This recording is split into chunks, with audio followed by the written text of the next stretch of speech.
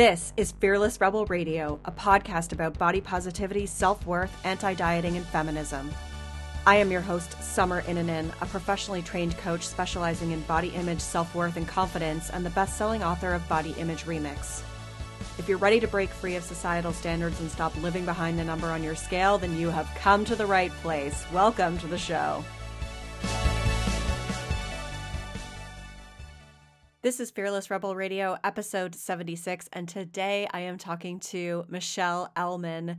You can find all of the links for this episode at summerinnanen.com/76. That's 76. Michelle Elman is a 5-board accredited life coach who specializes in body confidence. She is the creator of the Scarred Not Scared campaign, where she shares her own personal story of having had 15 surgeries by the age of 20 with her audience of over 20,000 followers on Instagram and YouTube. I chat with Michelle all about her story, having gone through 15 surgeries, what that taught her about body acceptance, why health is not always a choice, and why healthy is not the new skinny. There is some really good stuff in this episode, and I know you're going to love it. Before we get started, I just have a couple of announcements. First, you can find my free 10-day body confidence makeover at summerinnanen.com/freebies, or just go to thebodyimagecoach.com. Second, if you haven't already done so, I would be so grateful if you took 2 minutes to leave a review for this podcast. Going into the 3rd season of this show, I really want other people to find it. And your reviews help other people to find the show. And by having other people find it, you are essentially doing a form of body positive activism. Because ultimately, the more women or people that find this show, the more people that buy out of diet culture and accept themselves exactly as they are. If you haven't already left me a review, I would so appreciate it if you took 2 minutes to do that. Go to your iTunes page or your podcast app, click ratings and reviews, and click to rate. All right, let's get started with the show. Hey everyone, I am really excited to have Michelle Elman on Fearless Rebel Radio today. Welcome to the show, Michelle. Hi, thanks for having me. Oh, I'm so excited. I can't believe that I was only introduced to you a short while ago, because you're pretty out there in the body positive world, and I just hadn't come across you before, and your story is so powerful.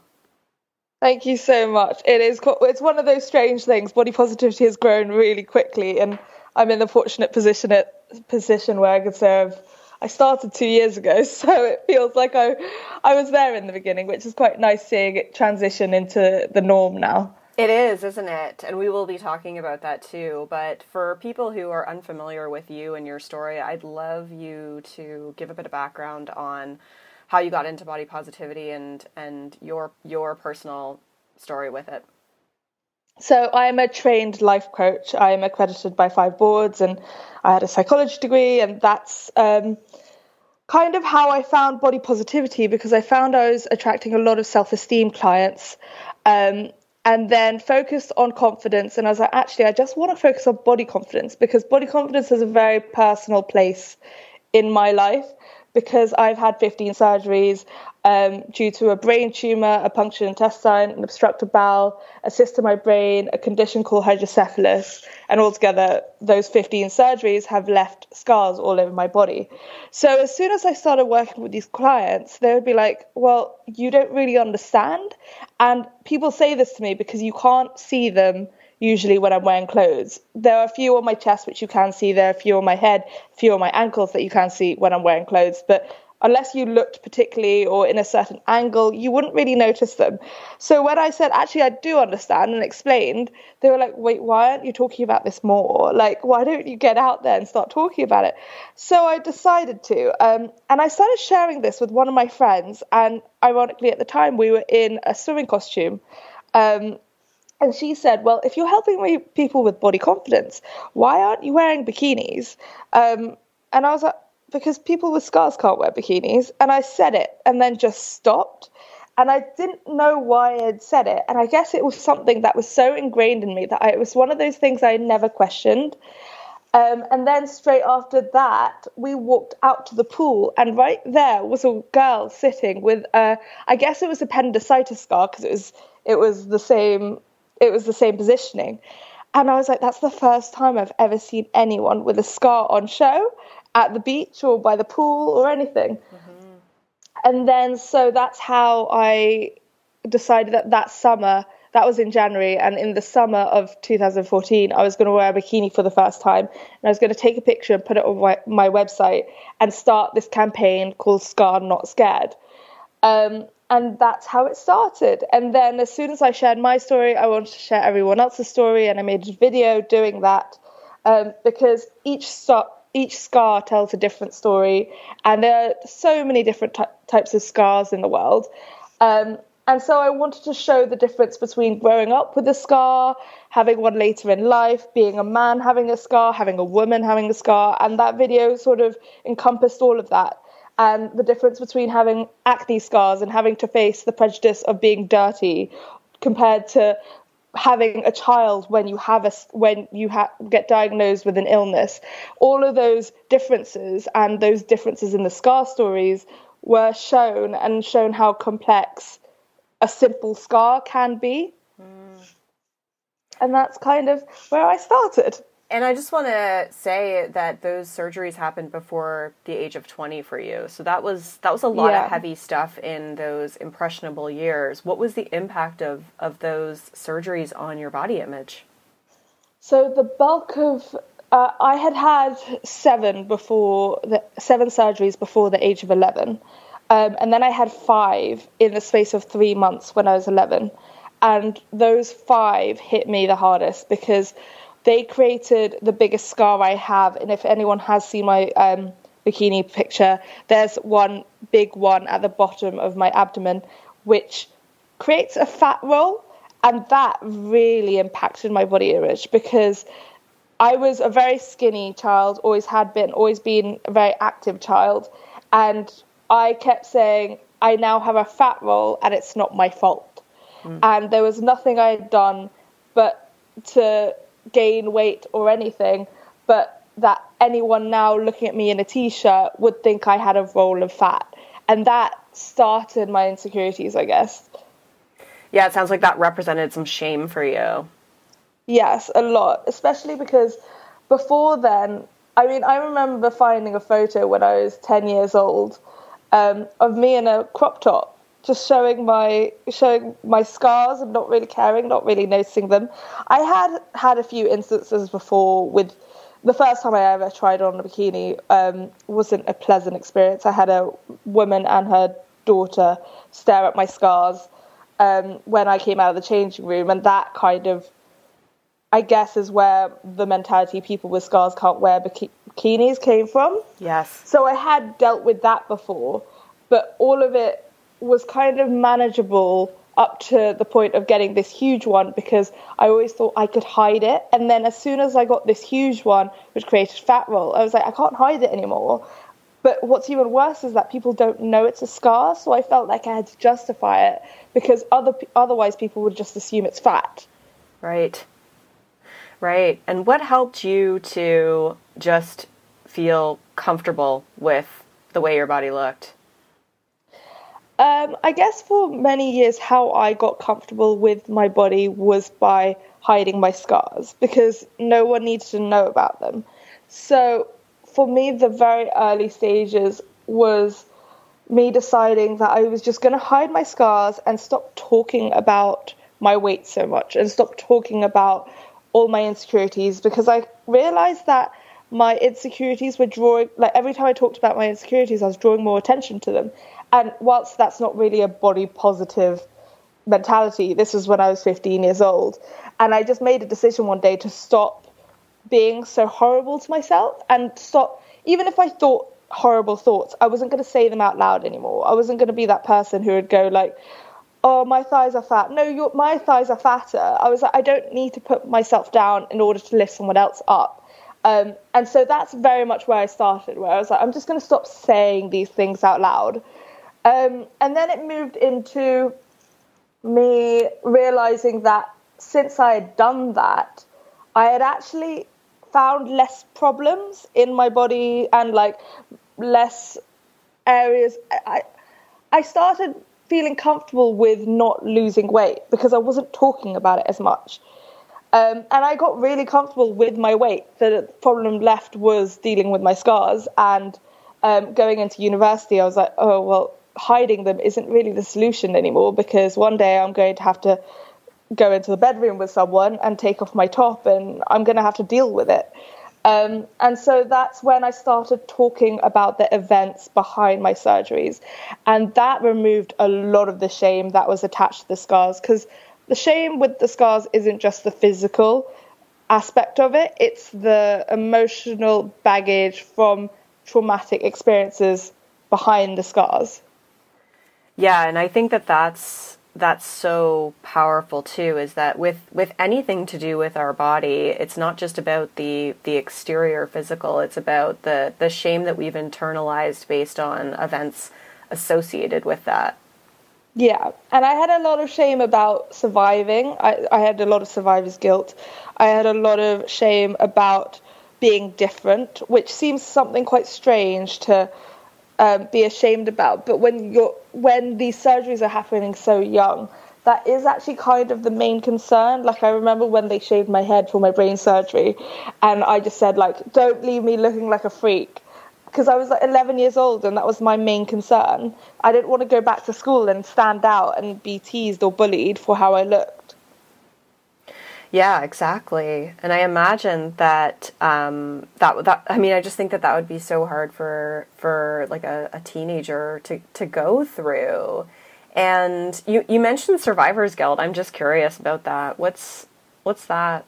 So I was in the intensive care ward. So everyone in that unit has very severe medical conditions and medical problems, which means that there are nurses always on call. Like, you don't have separate rooms, which means you get to witness other people around you. And because it's very severe conditions, you witness other people dying, and you witness other people going through a lot worse than what you're going through. So when you make it out of the situation and you survive, you get guilt for having survived. And you almost feel like, what did I do to deserve my life when all these other people around me didn't get that opportunity?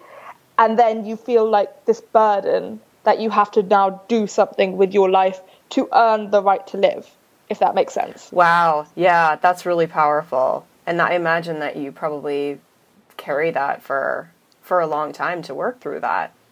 Probably around 10 years I carried that, and and it sounds like a partially positive thing because of the gratitude, and I think that's where I struggled with it most, was because I was like, oh, I think that makes me grateful, because it's a constant reminder of like why I should be doing it and why I should be like enjoying life and all of that. And then I realized it's actually coming from such a negative place that I can't move on, and I'm being very much stuck in my past. And as soon as I realized there are much better ways to motivate myself to, well, at the time, to become a psychologist. I really wanted to be a psychologist when I was younger. Mm-hmm. And you mentioned sharing your story was a huge part of relieving the shame. And what are some ways that you suggest to some of your clients or just other women to help them share their story? I mean, obviously, like, you went right out there, social media, YouTube, like, put it out in the world. Yeah. And maybe not everybody is ready for that, which is totally fine. But what are some ways that you suggest women share their story? I think the main thing is talking about it, because I'm a huge believer in the fact that suffering only exists in silence, and shame can only exist in silence. It's a quote from the amazing author Brené Brown. Yes. And even just talking to one of your friends about it, I mean, that's where I started. It wasn't like overnight, one day I decided to go on social media. I started by talking to my friends. And I remember the first conversation where I told a friend about all my surgeries, and it was a new friend I had just made in university, and I told them, and it's such a powerful moment, because you don't let it control you anymore, because you accept that's a part of you and a part of your past, and by talking about it, you're able to release some of the energy around it and some of the emotion around it. And that's why I think sharing your story is not about doing it on a public platform or doing it for activism or for a purpose, but doing it for yourself is the main thing. And you'll find that when you do things for yourself, it actually helps other people more, because doing it for other people means that will impact on your own mental well-being. Whereas that story and sharing that story was done more for me than it was for anyone else. And I was very aware of the fact that I needed to share it because there are other people out there. And it was only afterwards did I realize how many people are out there with the same problem. At the time I was working in a hospital, and I was working in a children's hospital inside one of those wards that I was on myself. And I just looked around the room one day and I went, every single person in this room is going to walk out with a scar, and yet no one is talking about it. And how alone do you feel? Yet when you look at a room like that, you're like, they're all in the same situation. Yet once you leave this room, you're going to think that you're alone. And I think that was the nicest thing that came out of sharing my story, and why it's important to share your story, is to know that you're not alone, and to know that it's a problem that a lot of people face. And whether it's a scar or a stretch mark or a birthmark, everyone has their own struggle with their body. Yeah, it's true. And I think you mentioned earlier the complexity of the story around that. And I'm curious as to whether was your relationship to the story of your scars important to helping to heal your body image? Yes, so a lot of the difficulty around telling the story was accepting that it was a hard experience. So I would always tell it like a joke, and I would say like, oh, well, at least I didn't have cancer. And I never really recognized the fact that it was a big deal. And anytime everyone said, but you had 15 surgeries, you even had a brain tumor, how is that that much different to cancer? I would just be like, no, it's not a big deal. I didn't have cancer. And just like switch the conversation off, or make a joke about the fact that I died at one point. And it was brushing it off because I felt so awkward embracing it, if that makes sense. Yeah. So I just always pushed it off and didn't talk about it. And so those main events, the day I died when I was 11 for 2 minutes, those were the ones which were so hard to accept, and just be like, okay, that's not normal for 11-year-olds. I didn't have a normal childhood. And accepting that was as much a part of the process as accepting the scars themselves. Right. I think it's like accepting the pain, you know, and almost like forgiving yourself for some of that, or coming to a place of peace with it, I guess, is a better way to articulate it, because often these body changes that we have can represent painful moments in our life. And so sometimes it's hard to really embrace it. Rather, it's about kind of accepting it and coming to a place of peace with it. And the ironic thing is, every time I worried about anything bodily or physical, I always then beat myself up about that, because I was like, I can't believe you have a brain tumor and all you care about is the fact that they're shaving your head. So as much as I would say it and be like, don't leave me looking like a freak, I would be like, I'm worrying about my physical appearance. Or like, I came out of 5 surgeries, and instead of being grateful for having survived, I went, oh great, I have a fat roll. And then I'd beat myself up about that. And it's almost like you can use anything as a tool for self-abuse. And it was just another thing. Each imperfection, each new change to my body was a new thing that I was using to beat myself up about something new. And I think it's especially hard when these body transformations aren't inside your control. So when they're done to you and you don't get a warning about them, and with a few of my emergency surgeries, you just wake up looking different. And it's that kind of thing. Or I've had a few moments where I've woken up and couldn't recognize myself, like after the brain tumor operation. And those are really scary moments, because it's like everything is outside of your control. That's what I was going to ask you about, is just, you know, because that happens. And sometimes that's the case with weight too, is that it's like, we don't necessarily have control, you know, we're born with different bodies. And sometimes that means our body changes, whether that's from health issues or, stress or having a child or, any number of those things. What is your advice to women to become more comfortable if their body has gone through a change?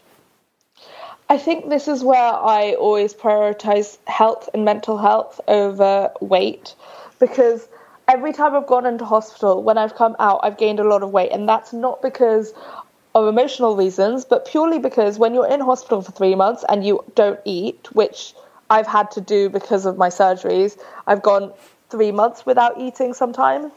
When you come out, your metabolism is gone. Like, your body doesn't know what to do with food, because I was on a diet of like 500 calories worth of liquids while you're in hospital trying to wash out my intestines. And so I came out and my body was in, I guess, what they call survival mode and clung on to every bit of food. Right. So I saw this massive change in weight, up to, I think I lost 10 kilos and gained 30 kilos in the space of a month when I was 11 years old. So I was like a tiny girl, and suddenly it just ballooned. And this is why I think when you're going through anything life-changing, whether it's an emotional or a physical process, realize that your weight shouldn't be your priority at that time. Get to a place where you can manage your mental health and a place where you can manage your physical health. And I mean like physical health in terms of illness, not in terms of how it's used nowadays in terms of diet. And then you can maybe address your weight later if that's your priority. To me, it never is, because I just think if you have physical health and mental health, then what's the problem? Yeah, exactly. And I think that's so well said, is that, it's the more that we focus and fixate on the weight too, the more of an issue it becomes. I mean, had you gone out and dieted after that experience, you would have just been sending your brain those starvation and famine signals again, and completely that's exactly disrupting what I did. your metabolism. Oh, did you?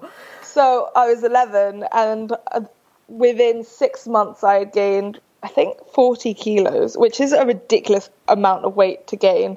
And I was eating exactly the same. And then obviously, because I was eating exactly the same as I was before hospital, I was just so confused, and I was like, how am I gaining so much weight? No one had explained to me that that's what happened, in terms of my metabolism and all of that, and because I was off exercise for the next 6 months, I guess that didn't help as well.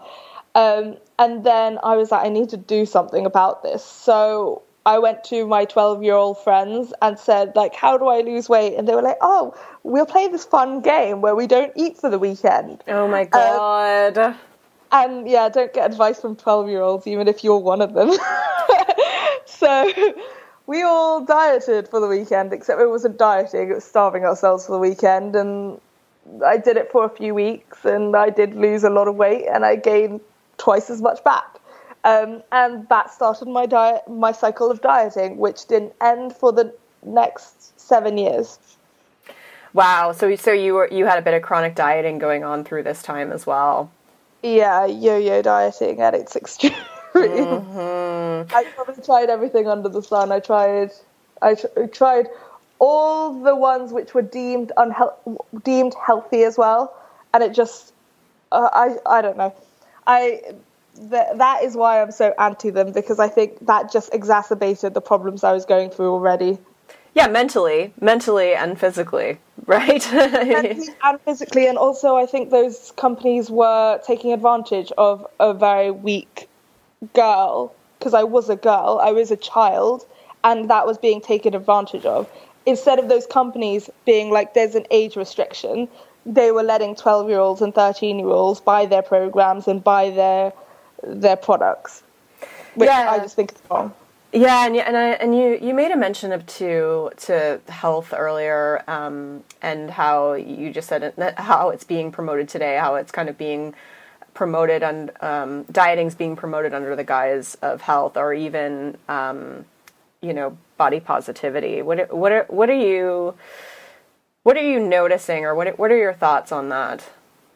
So I particularly noticed it about 2 weeks ago when someone followed me on Twitter, and and I clicked on her page, which I sometimes do if they've got something related to body positivity in the caption. And her pinned tweet up at the top was something along the lines of how health is a choice. And then I looked into her bio a bit more, and she was an intuitive eating coach and one of those health and wellness people who are trying to do it the healthy way. And it was that the wording, and I can't remember exactly, but she said something along the lines of health is a choice and you would be doing yourself a disservice if you weren't healthy, and that you are worth more than being unhealthy. And I was like, oh, that's just pushed my buttons. Do not say you are worth any less because you are unhealthy, because I am unhealthy. And whenever I say that on social media, everyone goes, oh, yeah, you are talking about my weight. And I'm like, no, I've had 15 surgeries. I have a condition called hydrocephalus. I still live with that condition. I sometimes get debilitating headaches. I sometimes have to spend the day in bed. That is the definition of the word unhealthy, not weight. And so then I replied to her and anything, and she went, oh, well, I was talking about health in relation to weight and diet. And I was like, well, then say that.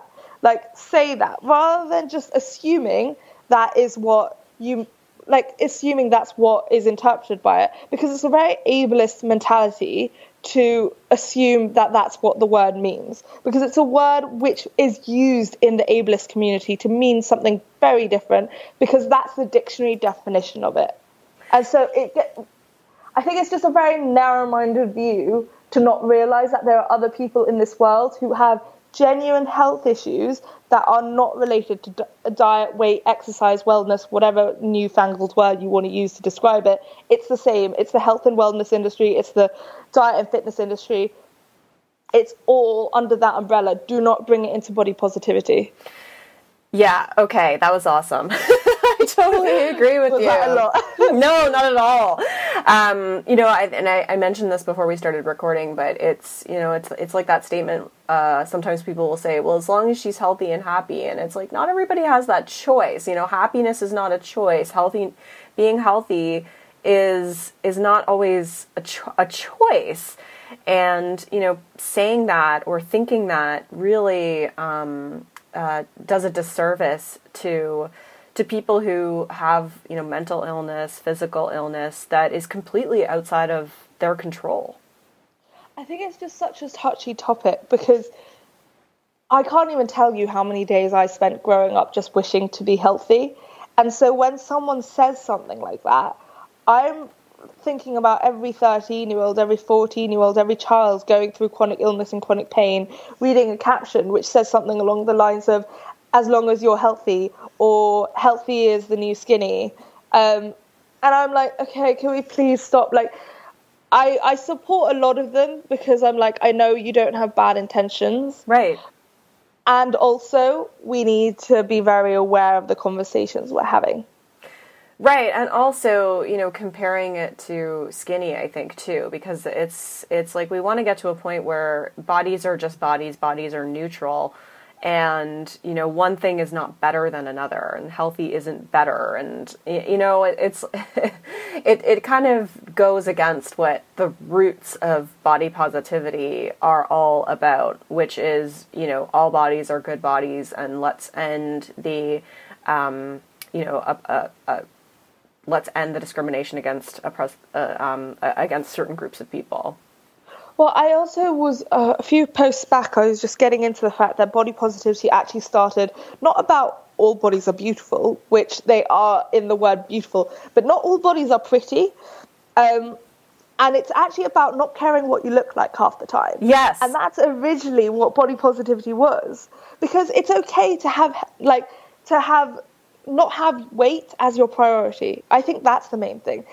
We live in a world where it's kind of shocking if your weight isn't your highest priority, or that your weight is not even one of your top 3 priorities. Maybe someone has higher priorities than that. Mine are not waking up with a headache, using the energy that I do have in my day to work, and not use it on things which, I don't know, like, I don't know, I'm not making much sense now, but it's the fact that I think just because for you, fitness, health, and all of, I'm even use the word health now, fitness, wellness, and all of that is your highest priority, doesn't mean it's someone else's, and doesn't mean they have to think like you.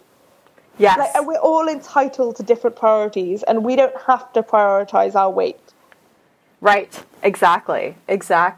And I love that you brought up the word beautiful or pretty, because that's what I feel very strongly about as well, is that, we don't have to, it's not about being attractive. It's not about being desirable. It's really about not thinking about your body anymore, because you just know at your core that you're valuable and you're worthy, and there's so many other things that make you beautiful. So I would love to know how your perception of the word beautiful has changed over the years. Well, so I think the reason why I get into this more is because I had one of my posts shared on a huge page. I think I had 10 million followers, which means I attract a crowd which is not my crowd, because my crowd are very positive, very sensitive people. And it was a quote about scars and how they're beautiful or something like that. And one of the comments said, this post is promoting self-harm. Obviously, having not gone onto my page and seen that I'm not talking about self-harm scars, because I'm not promoting scars. I'm not saying go out there and get scars because they're beautiful. I'm saying if you're in the unfortunate position to have had scars, we can do something about this and we can work with the hand we're dealt. I'm not promoting it. It's two very different things. And that's why I'll say, like, I'm not saying that scars are the most attractive things in the world, but I do think there is some sort of beauty in it. And that's why I might not say it's attractive or pretty, but I will say it's beautiful, because I think there is beauty in a lot of things. And I think beautiful encompasses that a lot more than pretty or attractive, because it's not about being aesthetically pleasing. It's about how a powerful woman is beautiful, because there's some beauty in that, and there's some magic in that. And I think there is some magic in a scar for you having survived and gone through that struggle. I wholeheartedly agree with that statement. Like, beautiful to me now is really about the humanity of an individual and, the soul of them. And I never really use that word to comment on somebody's appearance. Rather, I sort of use it to comment on, I don't know, like an attribute about them, or something. Yeah. And this may sound kind of woo, but like, oh, their soul, So no, I'm very woo. So I totally get it. Life coaches, yay. Yeah. So it's been, I don't know, and I think because beautiful was such I kind of had a weird relationship with that word growing up too. Just kind of always thinking that that's where my worth was in terms of being attractive. So I hesitate to use that word now. And I think it's okay to not be attractive. Like, it's okay to be ugly. It's like, that doesn't make you less valuable or worthy. And that's the whole point. I think that's the thing, because beautiful used to be related. I mean, the first thing I think of when you say the word beautiful is Victoria's Secret models, because that's what I used to think when I was younger. Right. So to change that word, and I think it's very similar to what we're doing with the word fat, and especially in England, I throw people off with how I use the word fat, because I just use it like any other word, like it's a descriptor, and I don't shy away from it. I'll say I'm fat, and I think it happens a lot more in America where people won't be so shocked by it, but here, anytime I do this, everyone's like, no, you're not fat, and I was like, I can see myself in the mirror.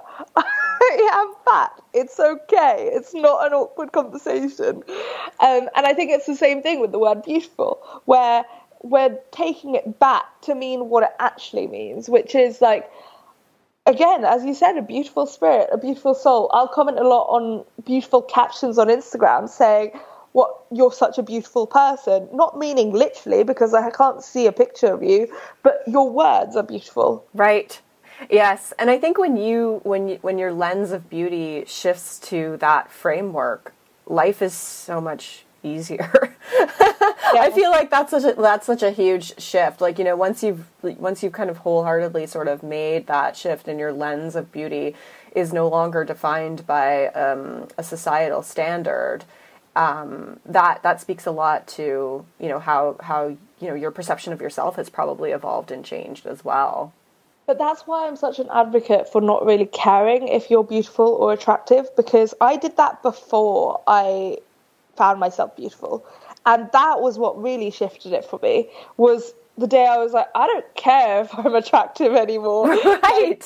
I've been given this hand, I'm going to work it. Like, and then over time, I went, actually, that part of me is quite beautiful. And then, like, pieced it together, and now I am at the point where I do think I'm beautiful, even if I'm the only person who thinks it. I'd rather live in a world where I believe I'm beautiful, because why believe otherwise? It's an easier world to believe that. So I'm going to believe I'm beautiful. I don't need your opinion. It's how I live my life. Right. Oh, that's so good. I love that. And yeah, just kind of speaking to how you identify yourself as fat, you did make a great YouTube video about if you are thin, stop calling yourself fat. Can you elaborate that a bit and talk about why it's important to watch the words that we use? So it was kind of sparked by a few Instagram posts that I'd seen where people who weren't fat were trying to make themselves look fat. In the same way that, like, 10 years ago, you would have seen photos of people trying to look skinnier than they are by changing the lighting and angling the camera up. It was almost like, to be included in the body positive community, they were trying to make themselves fatter. So I think I mentioned in the video, if you're squishing your thigh to create cellulite, that isn't cellulite. That's simply having fat on your body. And that doesn't make you fat. Because if someone, as a fat person, if I saw that, it doesn't make me feel good about myself. Because if you're there squeezing your thigh to create cellulite and I just have to look down at my thigh to see my cellulite, that makes me feel insecure. Because instead of embracing what you are, which is not fat, and having a conversation in the body positive community as you are, embracing your authentic self, you're trying to be something you're not. And then also it goes back to those 15-year-olds having a conversation where you go, if you think you're fat, what the hell am I? Right. And that is, I guess, what I talked about in the video and what I truly believe, where I'm like, you can be thin and be part of the body positive community. It's not about fat people, because I share stories about scars, and half the people who have scars are skinny and half the people who have scars are fat. And it doesn't matter, because it's about the scar. You can have a conversation as a skinny person, but by the body positive movement was born out of the fat acceptance movement. And as much as you don't have to recognize this, you don't have to be a part of the fat acceptance movements, I feel like you have to recognize that that was where the origin came from. So you need to be an ally to fat bodies by not talking over us. And I think that's what it's doing. Because when you create a post squeezing your thigh or squeezing the little bit of fat on your arm, you aren't being an ally anymore. You are talking over us. And that space is reserved for fat people to talk about. You can talk about the struggles of skinny shaming. You can talk about the struggles of things that fat people wouldn't understand. But that would be more authentic to you, and that wouldn't in turn body shame us. Yeah, that brings up such a good point. You know, like I personally sit in the middle. You know, like I'm like, yeah, you know, in between. Like I have a lot of cellulite on my legs and my butt, and you know, I have rolls when I wear certain pieces of clothing. But yeah, I mean, I certainly could take a picture where I look 10 pounds bigger than I am. But I think you're right. It really is just about being who you are, and just like whatever is there is there. Yeah, it's fascinating how that's kind of changed, where like people who are in the movement try to maybe make themselves look bigger in order to be more accepted in the movement, I guess. Yeah, it's fascinating. I saw a post by someone the other day, actually, who did it perfectly. And she was a I guess she was a fitness account actually, but a body positive fitness account. And it was a post about PMS and the bloating you have with PMS. And she was a skinny body, but she showed her bloating. And I was like, that's how you can talk about it. You can talk about it like that perfectly fine. And that's a great body positive post because you're not pretending to be something you're not. You're not saying, oh, look how fat I look when I'm on PMS. You're saying, look, I get really bloated too. And like, if you're going through this, then I understand your struggle. And I was like, that's how you be an ally. That's how you're an ally and not speaking over or about other people. Right. And I think, you know, allies are important because we want everybody to be on board with this kind of messaging. So it's not to say, okay, you're excluded from the conversation. It's just, you know, your story isn't the same as someone who is actually a fat person. You know, like you don't experience the discrimination or the oppression. And I think that's what people don't understand. Like, recognizing your privilege isn't about apologizing for it. It's not about saying that, like, your life is better than mine and that you are so fortunate. It's about saying, I acknowledge that you've had to experience discrimination that I wouldn't have had to experience. And it's not saying one struggle is bigger than the other, but saying that they're both equally important and I'm going to help you with your struggle just like you're going to help me with mine. Yeah, that's a really good way to put it, you know, because at the end of the day, we need to all come together here to fight the bigger cause. Yeah, and I think the main thing why I went on that rant is because I think we have been diluting body positivity in order for it to fit under every umbrella. And that's why we're seeing so much of it in health and wellness. It's why we're seeing it on the covers of fitness and women's health magazines, because they want to be able to jump on the bandwagon too. And I'm like, but you write about it on half of the cover, and then half of the cover is, there was one I saw yesterday, which was eat junk, stay slim. And I'm like, how is that on the same cover as I love myself and I love my body and how you can be more body positive? And that you can't even claim is healthy, because eat junk, stay slim is not healthy. Yeah, there's so much BS out there. It's like, and it's only going to get bigger as this gets bigger. And so it's really important for people to educate others, because a lot of, you know, people that are learning about body positivity are learning it from these magazines. Like, they're learning it from mainstream media. So it's not their fault that they've interpreted it in a particular way. And so, not at all. And I think that the message we both love about that you don't have to be beautiful or attractive is the main message being lost at the moment, because what's overtaking that is everyone is beautiful, everyone, like, love yourself because everyone is gorgeous in their own way. And they can sit alongside each other, but I would love it if everyone who found out about body positivity found out about both messages. Right. Well, it's hard for them to sell beauty products if they're saying that your appearance doesn't matter, right? So one of my friends, Kenzie Brenner, has done this amazing new hashtag called Cellulite Saturday, and a cellulite reducing company posted a picture of it being like, yeah, so that next Saturday when you're about to post a Cellulite Saturday, you can instead celebrate how you have less cellulite. And I'm like, so what? Do you even understand what that whole campaign is about? Because it's not about saying you have less cellulite, but it's them jumping on the bandwagon and trying to sell their beauty products. Which wow. Is yeah, there's going to be just more and more of that, unfortunately. What would you like to see more of in the body positive movement? I'd love more disabled bodies to be included. I think that's the one place where we're lacking, and especially because I run an account which sort of bridges the two. I would say my account is a body positive page. Yeah, I've had people come to me and say, well, you're not strictly body positive because you talk about ableism and disabled bodies.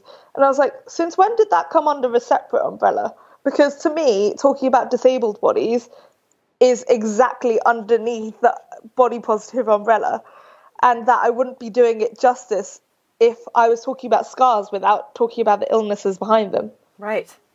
Right. So to me, I want body positive to be more inclusive of disabled bodies and talk about chronic illness and chronic pain a lot more. That's great. I love that. That's awesome.